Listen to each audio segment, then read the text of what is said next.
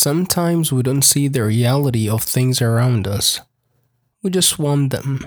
We desire them. The fact of the matter is that we are so blinded emotionally that we can't see the true colors of the people or the things that we think they're the best for us. Let me put it to you this way. When the baby sees how the flame of a candle is sparkling and bright, then tries to come closer and closer and touch it.